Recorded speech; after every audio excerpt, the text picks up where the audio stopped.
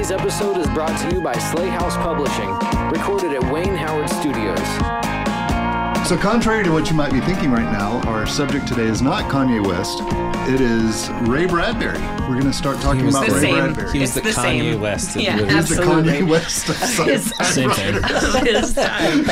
Pioneer, really. Ray Bradbury has such a wide library of things that he's written that we cannot, in good conscience, talk about everything that Ray Bradbury has done. So we're going to focus our discussion today on one of his short stories out of his book, The Illustrated Man. Before we jump into that, I want to give a little background about Ray Bradbury. He was born August 22nd, 1920, and he died June 5th, 2012. Yep. That was really actually recent. really recent. Yeah. He was 91. I had 91. no idea. Like he was, I remember it when that happened. I remember being like, oh, and it was the beginning of the end of people just like starting to die. Remember stretch of death that came after the apocalypse Everyone of 2012. knows. Yeah, that's what kicked it off. Stretch of Actually, It is. Yeah. Culminated with Betty White. Yep. And pour shut one down. out. I Man. forgot. right now. You just reminded me. Pour I'm one out. sad. I'm Pour sorry. one out. Bring him down the room. Bradbury was a prolific writer of sci-fi and horror. He often found these two genres blended well together, I feel like. His idea of the future was not utopian, I don't think. His idea in a lot of his stories was very anti-utopian, and technology was not the savior that it's presented at, and that made him kind of It's very unique. contrarian for a sci-fi writer, right? Because Especially at that time, because At so the many of time, them yeah. were Yeah. utopians. Yeah. right? Yes, They all exactly. said we could be better people than we are, and I feel like Yeah. he was consistently like, nope, we'll be the same people, just Yeah. in Right, different contexts. Exactly. Well, yeah, when it comes to his speculative fiction, I think you're right. He very much projects, right, a humanity that never matures, never really evolves beyond who we are now. Which is interesting because some of his other, peers that he's writing alongside felt very differently. Yeah. Arthur C. Clarke Believed is like in the us. complete opposite Yep. end of that spectrum. Yeah, keep going. All right, cool. I think, sorry, I was going to say one No. one Yeah, go foot ahead. or the other foot. He's got a short story. It's in Illustrated Man. That one's kind of optimistic. Yeah. I mean, he wasn't without optimism in some of his stuff, but I feel like there was a lot to say, a lot of cautionary tales. Yes. With that too. So, something I found very interesting was that he was influenced by H.G. Wells and Jules Verne, but he was also influenced by poets and by just a wide variety of literary references, such as Alexander Pope and John Donne. And this got me thinking when you and I, Trevor, we both read Something Wicked This Way Comes. Right. And we talked about the difficulty of the prose, how it's not something that easily lets you into the story. You have to work through it. And it had a very lyrical kind of sound to it, rhythm to it. Through the I mean, prose. even a lot of his prose really leans very heavily on kind of sensory information, Yeah. which I think is also very poetic by its nature. I can right? see how poetry influenced him when I think about things like Yeah, that. absolutely. So what we're going to talk about today, though, is the short story "The Veldt," which came. Am I saying that right? The Veldt. The Veldt. Yep. Veldt, yeah. Which came out of his novel story collection. It's not really It's not really it's more a story collection. Yeah. I think it's really interesting what Bradbury does because a lot of his books are actually not really necessarily novels. I mean, Something Yeah. Wicked This Way Comes is a novel. Yeah. Fahrenheit 451 is definitely a novel. Right. But you look at like the Martian Chronicles, all of those stories, all of those little vignettes that make up the story arc of that novel were actually published serially in other places. And they were actually written over a much longer period of time. So a lot of the stories in The Illustrated Man even were published prior in like magazines somewhere. Including the Veldt. Including the Veldt. Yeah. And then were republished and kind of like reconstituted through this framing device Yeah, Yes. yeah. of the That's what Illustrated makes Man. that's what makes these collections different than like your standard short story collection Yeah. from an author, is that these are framed where they're all taking part in the same universe almost. They are, and they're tied back. I mean, same thing to Something Wicked This Way Comes, right? Because the Illustrated Man is a character in that. Yes. But I Yes. think it's just the through line. It's the lens that lets us see these short stories as a compilation instead of being disparate. Yeah, I mean, he really, I think he gives these stories a greater sense of cohesion through that, right? Because they're all told on the same canvas and we're given the Literally same framing canvas. device. Yes, right. Yeah. The human body is a canvas. I think it elevates a lot of these stories and forces us as readers, I think, to try to figure out the through line. What is the connective tissue from all of these different disparate stories that give us a much broader perspective of what his philosophy was? I mean, kind of like you were suggesting. Yeah, I'm talking about a deep dive here. I mean, I'm seeing not only the connective tissue of this and of his works, but immediately my mind goes to like Clive Barker and his Books of Blood and how this influenced. I can see the influence of The Illustrated Man on Barker's work as well too. Yeah. Well, and I think so often as writers, there are a lot of writers who will become like seized by an idea, right? And it shows up repeatedly, kind of a motif in a lot of their writing as they explore issues, philosophical issues that are really important to them. Right. And I think Bradbury is one of those who continues to come back to these same ideas, these same issues pertaining to human life and human existence. So who wants to tell give a brief summary of what the Velt's about? Great question. Yeah. I just read it on my phone. Okay, there you go. So you want me to read it? Sure. I'm just playing. If I would rather somebody just. Yeah. I will. Yeah, it's go for it. it's a story about this family that lives in what's effectively a smart home that takes good care of them, and the nursery is this very fantastical room that has these crystalline walls that project any image, and it's very sensory. Sensory intensive, and these parents have realized that there's something wrong with their nursery. Every time they walk in there, it's an African veldt, and it is just this big expanse of plain, and there are these lions, and so they're trying to figure out what's going on with their children, because the nursery just reflects what their kids' internal dialogue looks like, what their imagination sees, and so the parents are trying to figure that out, and as that goes, the story kind of just takes off from my there. first thought when I read this was like that Star Trek: The Next Generation, like the holodeck or whatever. Yeah, the holodeck. Yeah, I think it's very much the it's virtual reality. Room. The room is yeah. virtual reality. It's a holodeck. Yeah. I think that it's not for him like the hard light or whatever it is that the holodeck is. But Yeah. I was also really reminded of the Disney film. What was it? Was it Smart House? Mm-hmm. Yeah, Smart House. It was like a Disney Channel original, wasn't it? It was. Yeah, I remember that. And it has what's her name? Like the actual bona fide actress is the house. What's her name? The lady who was from Sons of Anarchist, and the wife from Married with Children. Married with right? Children. And she's Leela on Futurama. Yes. Yeah. Yep. I'm drawing a total blank on her name. The most famous person Katie that you Sagal. can't. Katie Sagal. There it is. Yes. Yeah. I was about to say Peg Bundy, but Nope. that Yeah. doesn't. But yes. Well, yeah. in that one, the house turns all needy and jealous, right? Like, but does don't leave me. Locks them in. I mean, Yeah. it's not different. Not totally different. That cracks totally me up. different. That cracks me up. By the way, the Disney Channel original. Yeah. And we're obviously citing the source where Disney Channel got this. idea When I was a from. kid, I was like, I want all that shit. I want Well, I mean, Take orange care of juice me, on a please. conveyor belt. Yeah. That is the idea. I just wanted the behind Pee this Wee house, Herman right? house, where like the what do you call it? The little machines It's or made whatever. of nightmares. Oh, dude. Absolutely not. Lawrence Fishburne comes over with a cowboy outfit on? No way. That's You know what? terrifying. Lawrence That's Fishburne what with the cowboy hat? nightmares are made of. Cherry. All Too right. creepy. Reining this back in.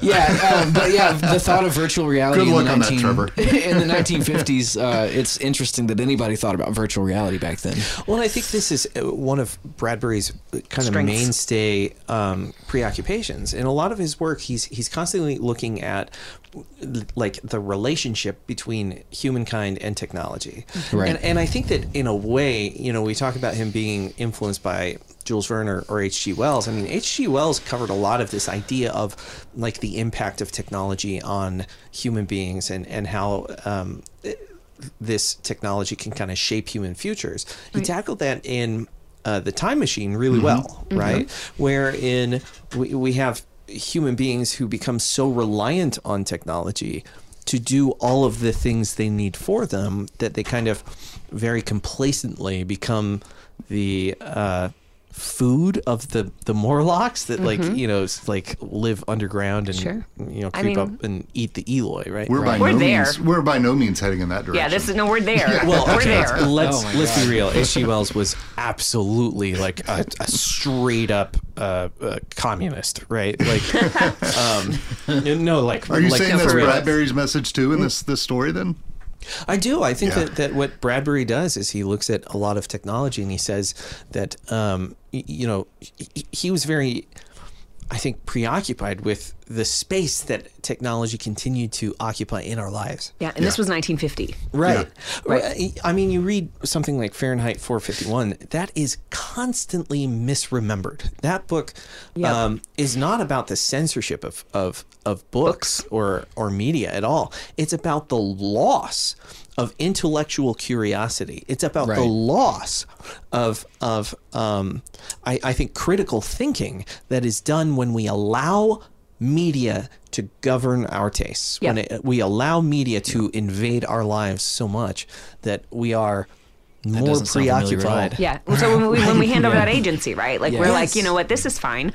You can tell me what it is that I like, and then that's easy enough. And I'll like it. And I'll like it. Yeah. And I mean, to be fair, that'll be my whole personality. And some of it is, it's a respecting, right? Like you if you respect the media, then you respect what the media has to offer you. Or like if you respect your friend's older brother, then you only listen to what he listens to. Right. Like that's how you decide your tastes. That's right. So do you guys think this is kind of a callback then to, I mean, given the time that this was written, we know that like television is really becoming a part of people's lives, and the whole argument of television's going to dumb the kids down and don't let television kind of replace you as the babysitting. But I don't necessarily know that it's about a dumbing down. That wasn't the message either. It's a trade-off. No. You lose a few things and you gain a few things. That's just that's one of the arguments that people used to make about television, that it's going to make you dumber. But the bigger argument that to me kind of speaks more to this story is that idea of don't let television replace your parenting with these kids, and it's almost like what happens in this book, in this story. Right. But I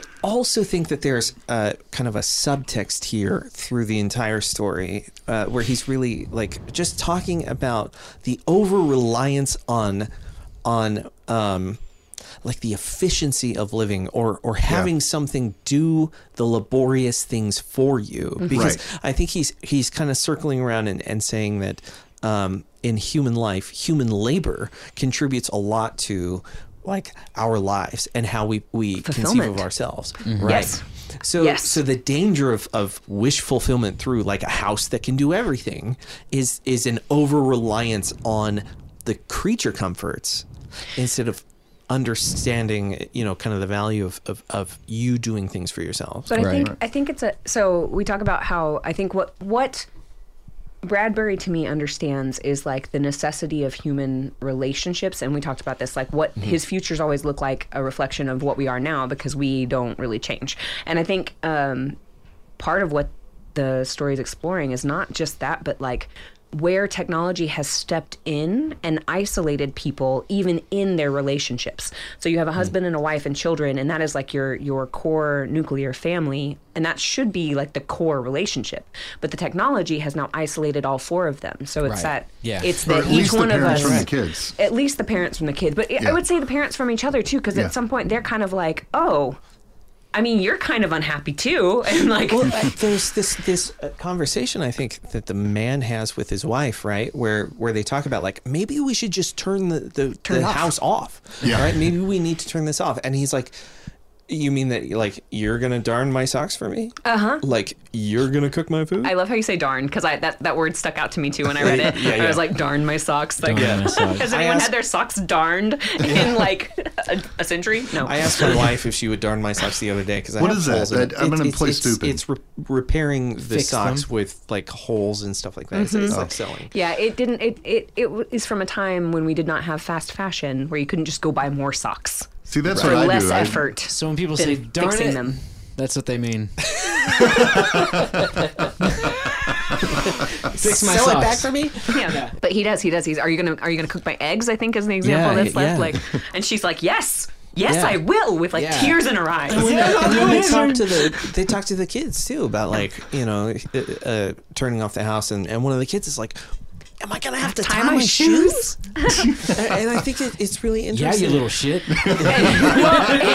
So that's the dad's attitude, but it's funny because I immediately thought to myself, I was like, there's no way this kid even knows how to tie shoes. Because that was my first thought, was like, I'm trying to teach a 4-year-old right now how to tie shoes, and I guarantee these parents did not teach this boy. He has never learned. I was just unsettled because the kids kept calling him, like when they'd respond to him, they'd be like, yes, mother, yes, father. And I'm like, you're creepy little kids. It's sarcasm. Yeah, I know it's, Oh, they're being sarcastic? I think so. I mean, I think... He didn't have a lot of dialogue tags with that. A lot of it was just straight dialogue, so you have to read into it. In a way, I do think it was sarcasm, but it was... kids kind of are the villains of the story. Okay, I think horrible. No, the kids... So there's... the kids are named Peter and Wendy, right? This is obviously an allusion to Peter Pan. Yeah. But Peter Pan is also very misremembered, in my opinion, because Peter Pan is like this fun fantasy where like kids go off to a land without adults, which obviously is what the Velt's playing at here.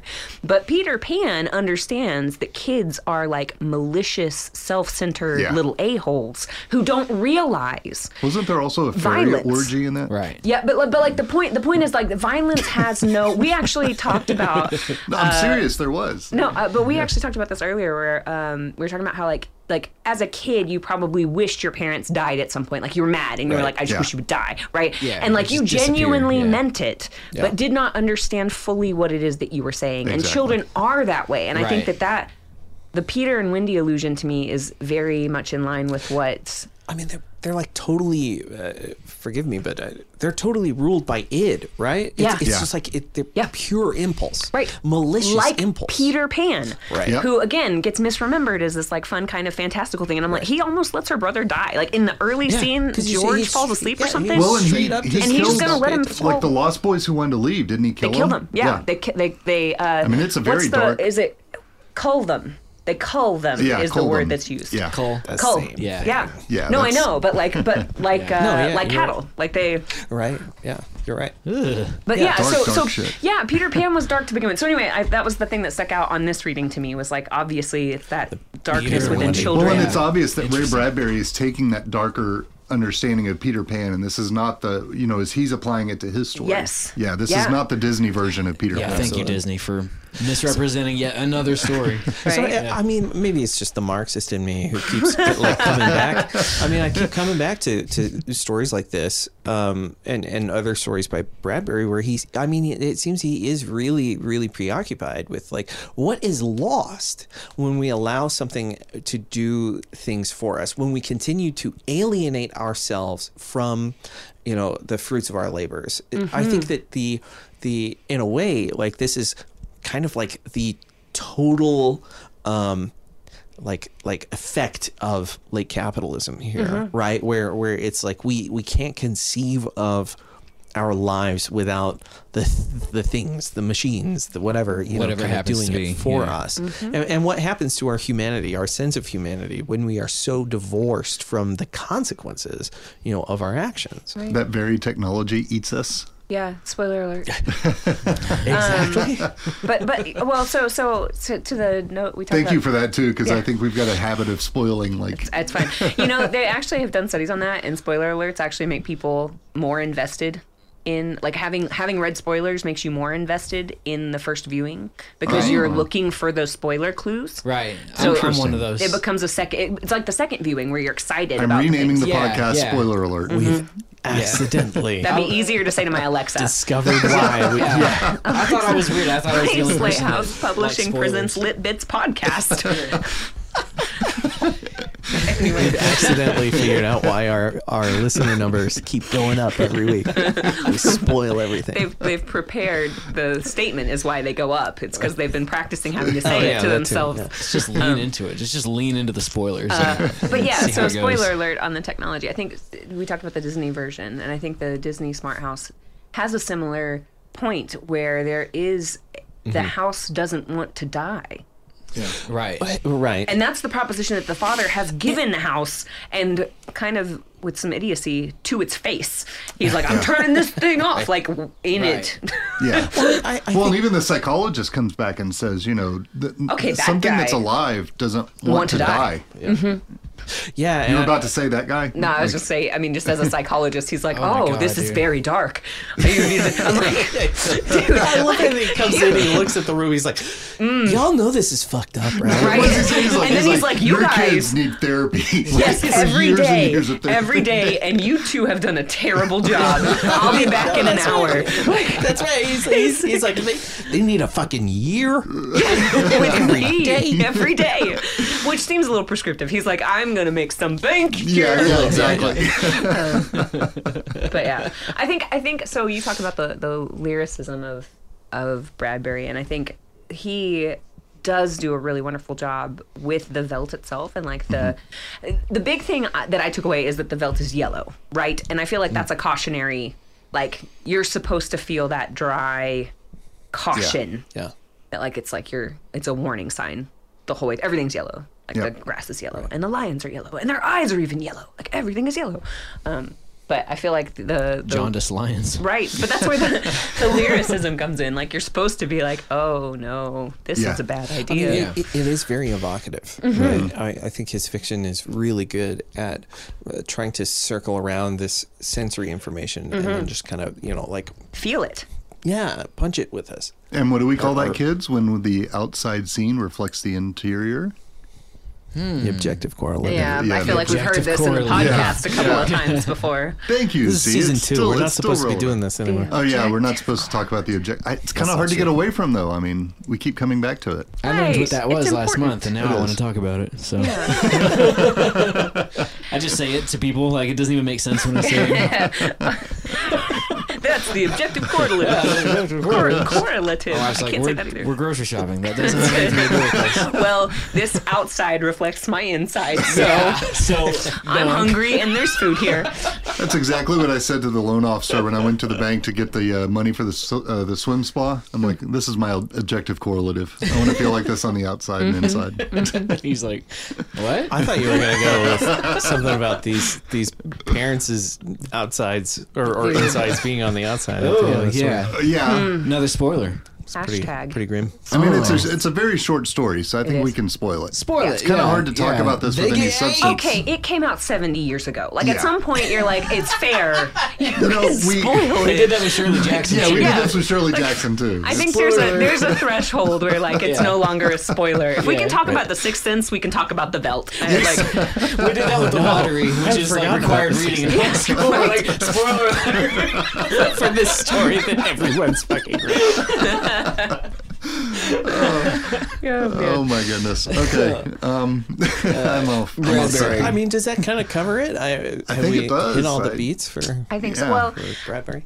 yeah, that's the whole thing. That's it. That's all there was to Bradbury. I mean, It's right yeah, there. that's no, it for I all will of say, so Bradbury. like as a parent, so you mentioned that this is what we were going to discuss, and I was like, oh, I literally think about that story all the time because I am a parent of small children right now, and I like genuinely think about the Veldt like day to day, and I feel like it's really interesting because again we talk about this being 70 years old. Like it's a very far-reaching understanding of like the life that we do currently live, and like the whole. You see this a lot with parents not realizing what their kids are watching. Like even kids Right, content, yeah. but like if you're not watching it with them, then you don't really know what it is. And I think that that's exactly what's happened here is that they've checked this box of, well, my kid's in Fairyland, or my kid's gone off to Wonderland, or my kid's doing whatever. They're fine. Yeah. And then discovering that like, well, I mean, they are fine, but there's a moral responsibility, I think, to like make your people, your children into functional adult people. You can't take your eyes off. Yeah. You can't like wash your hands of that responsibility. Like you're, and not to say that kids are like carpets and should be stepped on sometimes, which I Right. thought was a very Oh, that was bold. it. Yeah, that was- Well, it was also like a big dick move for a guy who has done nothing with his kids. Like I feel like he coming like, oh, I'm gonna step on these children. Like, okay, buddy, where you been? I mean, so I'm a really lot of glad this- that you're chiming in on this because I did want to ask you and Curtis as parents. I mean, you're not parents together, but you each have your own kids. We do. We have How children this independently resonated? of Yeah, each how this other. resonated with you? Like, Nobody knew that. But I'm also our listeners may not have known that. That's fair. That's fair. That's another podcast. There, I think we've covered all of our cliches. Curtis and I do not share children, just for clarification. But we both have children. We both have children. There are offspring. So what is the question? I don't remember anymore. So what is the take? I think Yeah. your question is, what is the take? Yeah, your take on this. Curtis, I'll let you go. Okay, so YouTube Kids, for instance, just got me thinking about this. YouTube Kids is 4 kids, but YouTube has admitted we don't know how to finagle the algorithm to where it keeps malicious content out, right? And so my kids just aren't allowed on YouTube. YouTube, I've delineated it. YouTube is for grown-ups. Nick Jr. is for kids. Like those are the hard delineations. But then she goes and hangs out with her cousin, and he's allowed to watch YouTube Kids. Right. So I'm out in the hot tub with the grown-ups, and the kids are inside. And I'm sitting there biting my nails the whole time, like, what is that little shit showing my daughter? Right. And well, and also, like, I'm not going to speak to your daughter's cousin. I'm sure he's a wonderful little boy. But like, I think there's a real fear too. Like, so for me, I grew up as a child, like when chat rooms sort of hit, like I was probably 10, 11, 12 when chat rooming became a thing. Yeah. And so like... Same here. As an adult, I now have a totally different, like I'm like, oh, very dangerous, right? Very And dangerous. so like, I feel like I've come around almost full circle around exactly that. But you do run into the issue of it's not just your control. Like you can say we can't watch YouTube here, or like we don't want, even parents who are real anti-Disney film or whatever, if you're anti anything and you're like, you're not allowed to watch that, well, but then they go to school, and at school they do like movie day, and it's like they're watching some movie that you didn't clear, which understandably, because also if you've ever hung out with 4-year-olds, especially 20 of them, at some point you're like, we're putting on a movie because I need all of you guys to just do something Chill else. out. Yeah. Oh my gosh. Yeah. And so there's very little control over the content your children encounter, even when you try to put controls in place. Yeah. And I think, so to that point, especially because the addictive nature of social media, addictive nature of entertainment now, like entertainment is built to be addictive. Yeah. You play to that, like kids are all id. And so if you give them something that is designed to attract them, designed to make them want to come back to it, they're not going to say no. And I think that's exactly what's happened in the Veldt. They've built this world, and it is theirs. And this nursery has loved them and coddled them and rocked them as children. And that's where their relationship lies, is with the nursery. Right. They've got no outside context. They don't care for their parents. Yeah. And I love the moment. I've got the page open because I've been thinking about it. Stuck out my head when I read this, and I just wanted to like keep coming back to it. But they mentioned throughout the story like the different screams they sometimes hear, and they have to rush to the thing. Yeah. And the last scene where we have the parents, their screams. Yeah, it says horrifying. Mr. and Mrs. Hadley screamed, and suddenly they realized why those other screams had sounded familiar. Yeah. And we go to this idea of Peter Pan of like the kids and they're playing in their id, and I mean, this is not something that's happening in this one house. This is something he's saying is happening everywhere, I think. Oh, is that? I took it to mean as if the kids have been fantasizing about their parents' about death. their parents being murdered lions for a long time. That's how I took it. Yeah, maybe. I took it to mean that, but I also because there's all of those like allusions to the parents are never quite able to see what it is that the lions are eating, and Bradbury continues to see that through, and I think that's just. I just thought there was like a whole communal takeover of like the AI. Because he finds his chewed up wallet in there, and his wife's scarf is in there. Yeah. I appreciated too that Bradbury takes this, and he does this pretty consistently, where he takes sci-fi into almost like magic realism, like it kind of like slow slides into that, because like with the wallet and with the lions. I'm sorry, let me go back to the original, like how something that is supposed to be a figment of their children's imagination has now breached a crystalline wall and become a tangible thing. So there's like almost this like mythological like tulpa aspect here that the kids have focused on it so hard that it's become reality. Yeah. I think the poltergeist needs to be brought up a little bit too, Yeah. because she gets sucked into the TV. You know, and this movie's made in the 80s by a generation of people that lived without television.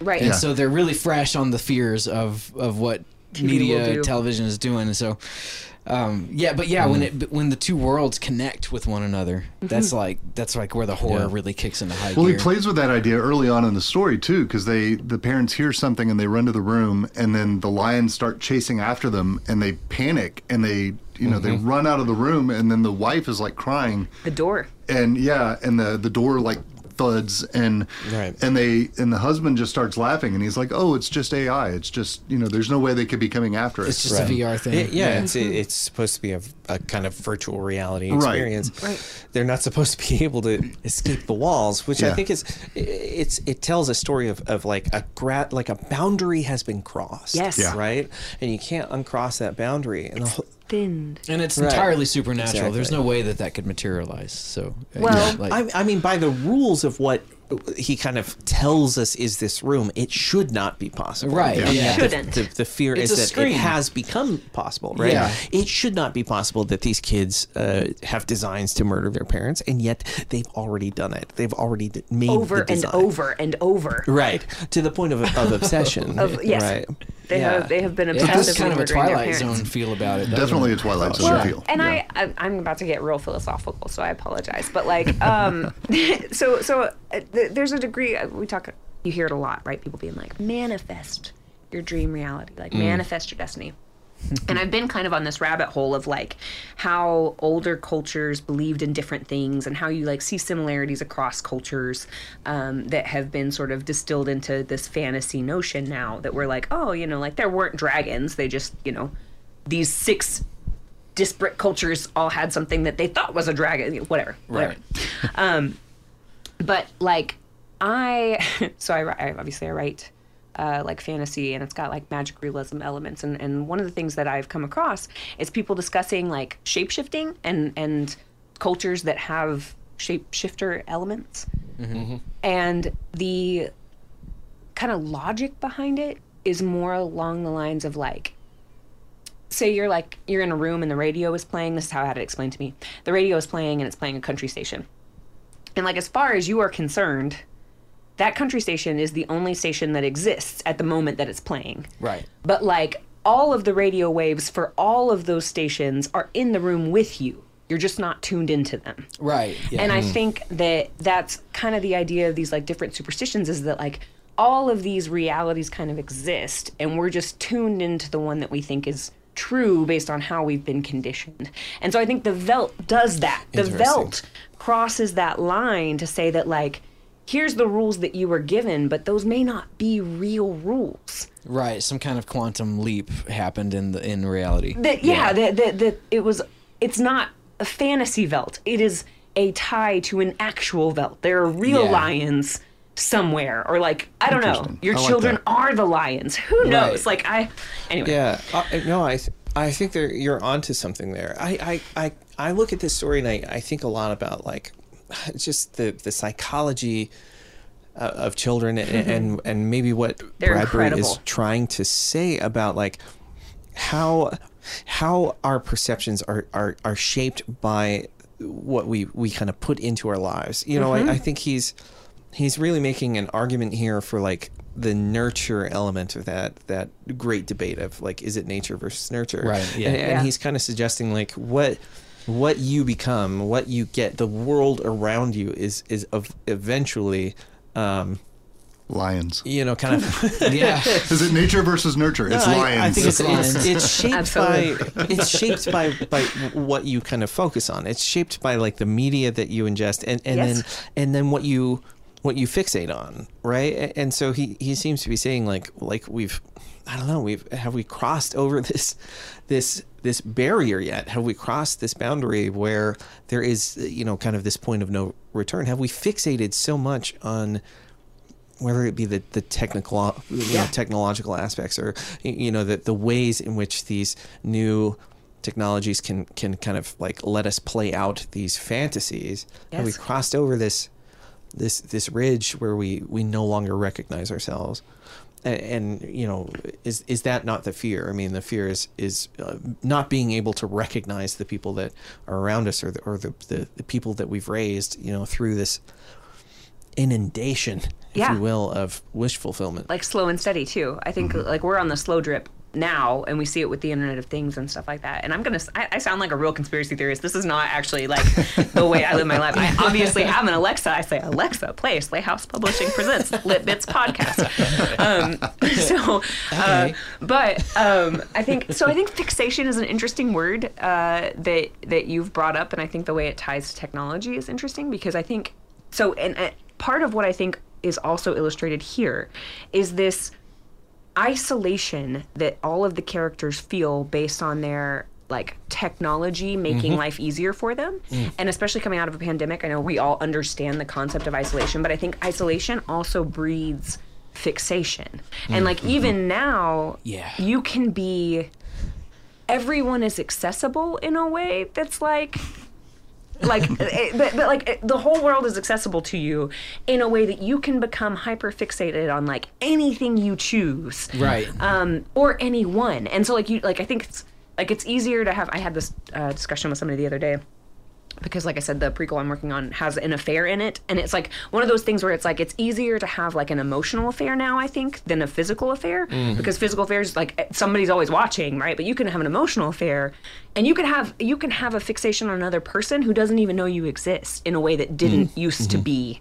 And so I feel like, anyway, all that to say, what's happened here is that isolation has left these parents completely isolated from their children and each other, and they're now like trying to scramble. Late. Yeah, and it's too late. Like the therapist said. As somebody who's older than everybody else in this room, I can tell you, like watching like the rise of Facebook, the rise of Twitter, watching people like lean themselves into their phones or their computers or their laptops or their tablets or whatever to reach out to make these connections that are so important to them on this social media, and they shut themselves off from the people around them. I mean, I feel like that's ultimately maybe it's the fear that I continue to come back to. Again, it's like the Marxist in the room, right? Like the fear of alienation, right? The fear of no longer like being able to see yourself reflected in the fruits of your labor, right? The alienation that we continue to feel is most terrifying, because if how we construct our identities, how we recognize ourselves in the world, in the moment, is through the labor that we kind of put in. When we replace that with something like a media or a technology presence, when we divorce ourselves from the ability to see each other reflected in the way that we interact, right? What then is the identity that we make for ourselves? Right.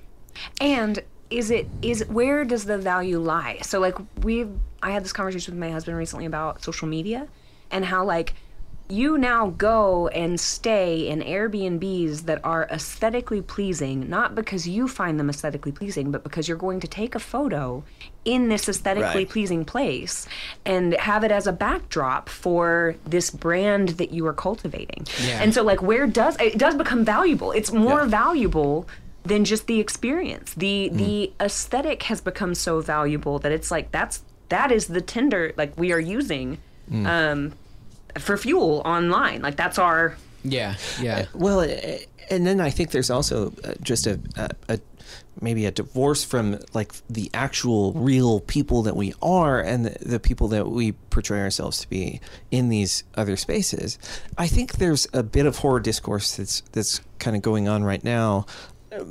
Again, it's just a moment of preoccupation where we're talking about like, are artists their stuff? Sure. Like, is their stuff really a reflection of the inner person? And I think there's a lot of worry about, who we portray ourselves to be online. It's not necessarily who we really are. Sure. We ran into this a little bit when we were talking to Amakatsu last week, where, we know of her through her work, through her books, through, the huge success that she's had in the last decade with her publishing career, and yet she does not perceive herself that way. She doesn't perceive herself to be. She was really surprised to see that we saw award-winning her like that. author. Right. You know, and I think that because she's a person on the inside. She is. Yeah. Exactly. She's hanging out in her kitchen. And I think that sometimes it's easy for us to forget the people on the other side of that avatar. I know Eric LaRocca is talking about that a lot on Twitter too, another horror writer, where he's really preoccupied right now, I think, about, you know, like, there's a person on the other side of this. Right. And the way that we interact with each other online oftentimes can become so transactional because I feel like we've been taught to see each other as these online commodities. Yeah. You know, Very much, right? Even like your like or your comment is understood both by the person leaving it and the person receiving it to be a show of display. Like it's a display of value.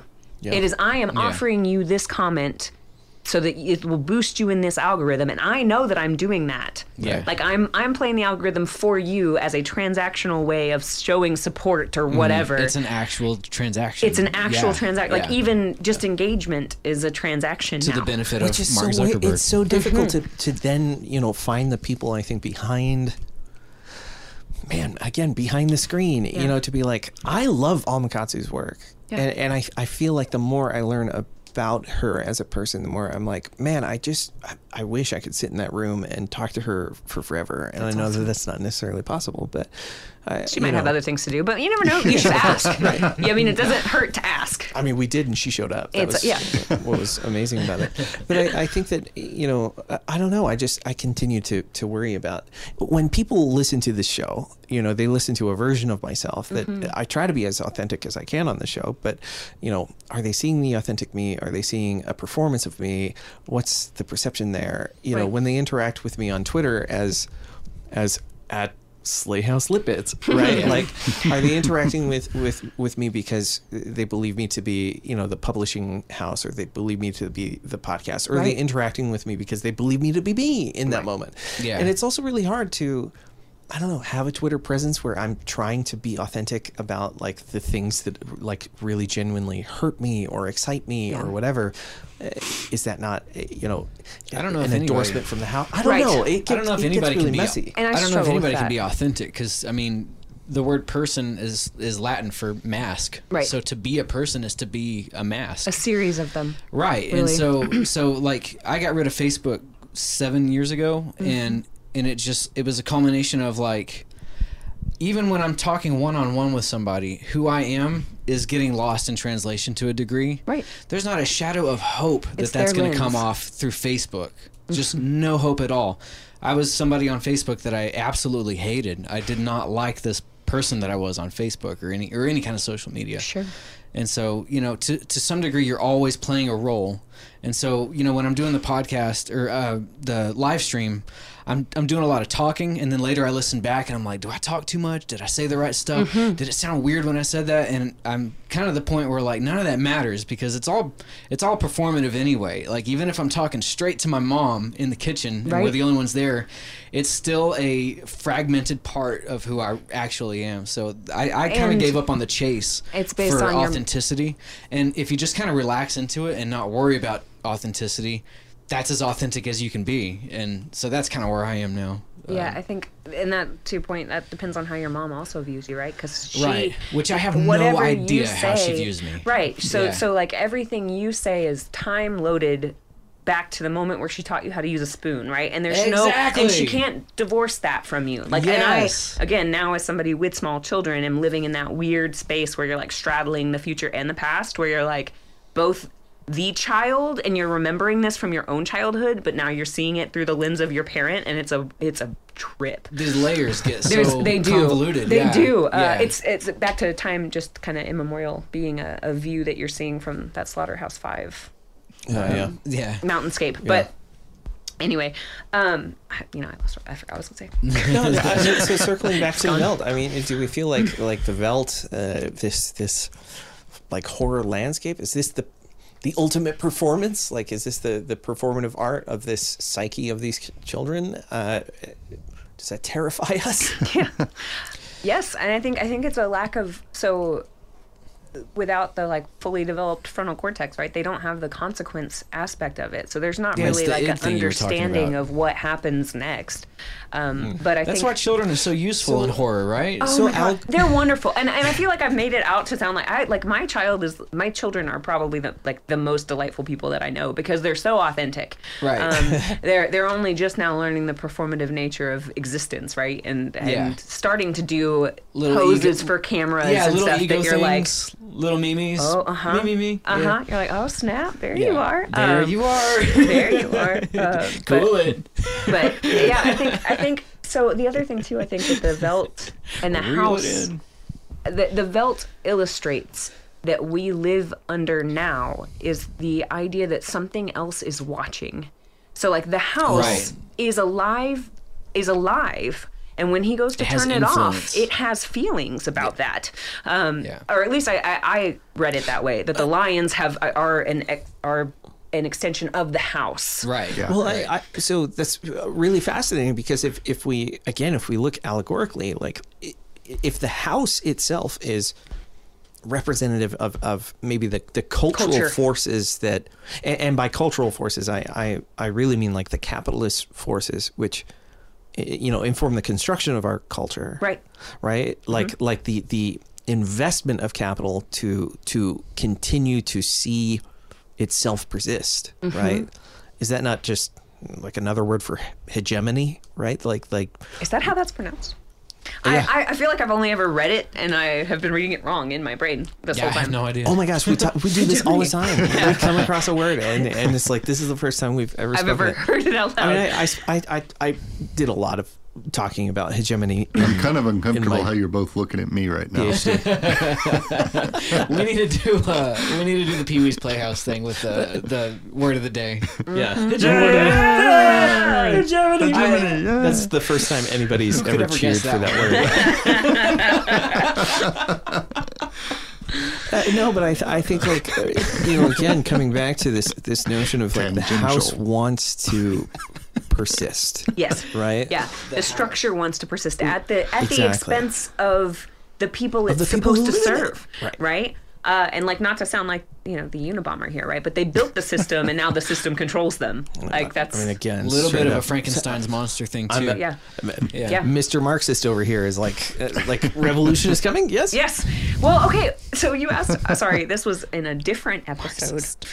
You asked about the like relationship, like the purpose that fiction and horror and genre serves.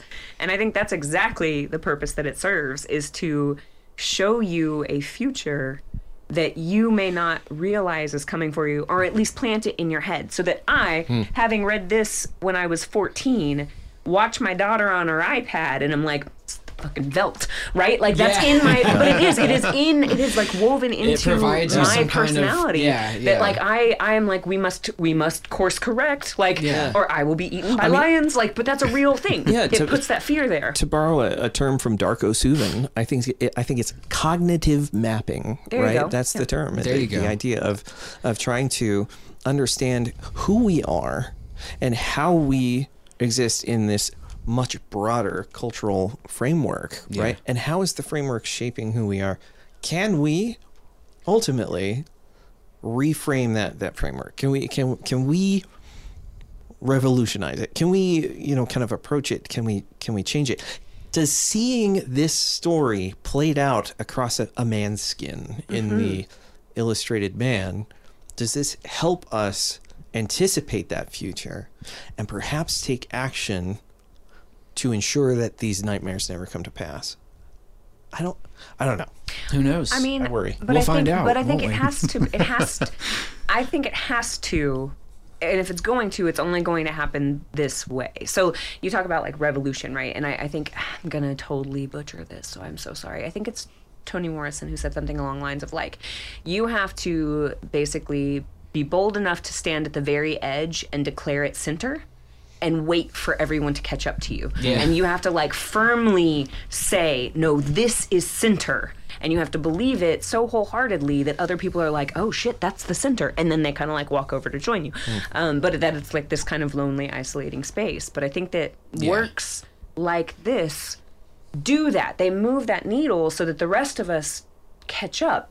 Right. And then it shifts our scope on like how we look at things. And I think we're in a moment of that now. Like that's the whole world is shifting so quickly. I agree. Because there's this same hunger that you're experiencing.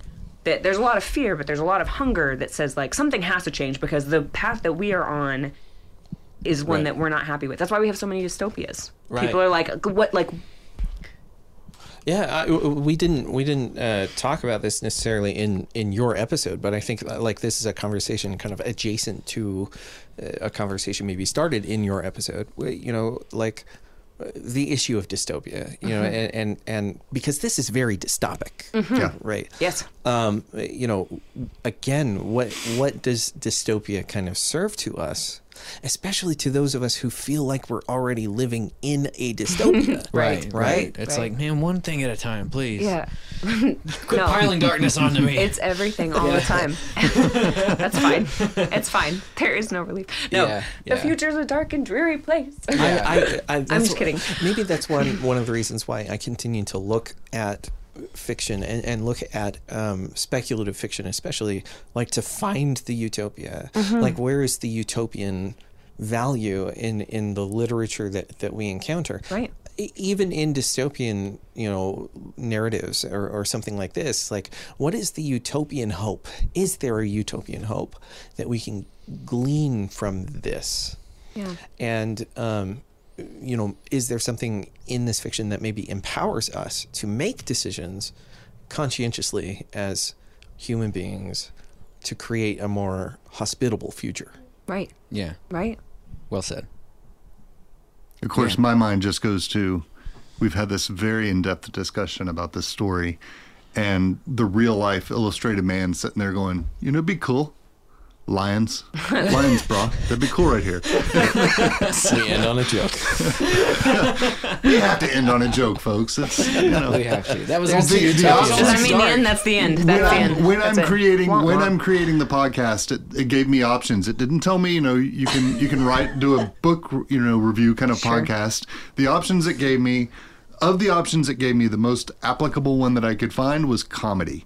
So Yeah. So see, but then now It's you've appreciated. come back to like the whole, is it the context shapes the content that you're creating? Like you were writing to this genre, whether you mean to or not, like you end up constrained about it's the lights. It's the lights I from like the the Unabomber. lights. I like It's the stuff lights. You built the light and now it controls you. I like the idea that the episode is structured like a Greek comedy. Yes. Which is just to say, like, there's a happy ending. There's a, yes, right? yeah. That's the only happy ending, requirement. perhaps if there is a happy ending to this episode, is that we're all in a room together and we can appreciate Nobody good got literature. eaten by a lion. Nobody got eaten by a lion. Okay, but to be fair, she does offer him tea at the end, so like that's kind of a nice note. Like Wendy's like, Hospitable. "Would you like some tea?" And then the illustrated man's like, "I'm gonna roll over." And we move on to the next story, which is people floating through space aimlessly toward death. So you know, y'all aren't gonna invite me back. Y'all gonna be like, she's dreary. And I'm not even like trying to be like actually really. I'm like super nice in real life. I promise. no, we are totally going to invite you back. We really, really had fun with this today. Well, I've pressured you on the air. Now you have to. Like, Well, I mean, we were going to That's how invite you you do back it. anyway. And Yeah, my that's brain is exactly already right. like- That's right. My brain is Manifest already- the future you want. Yeah, my brain is already like, this is the most philosophical I think we've gotten on I'm the show. so sorry. And I'm here. No, like that's No, what we I signed enjoy up it. for. Yeah. Like I'm always the one who's like philosophy, and Jeremy's like, remember that pop culture reference? I'm like, God damn it. We've got a balance, Lions. man. We have a I was balance. gonna say, me and him get the pop culture references, Yeah. so there is kind of a balance there. We've had stuff. a great time today. Thank you, Kaylee, so much for joining us, or Kay. Thank you for having me And in both variations of myself. They're the same. Kay's just a nickname, so you guys can all know me by that too. Okay. awesome. Thank you so much. We've really enjoyed the talk today, and we'll see you guys next time.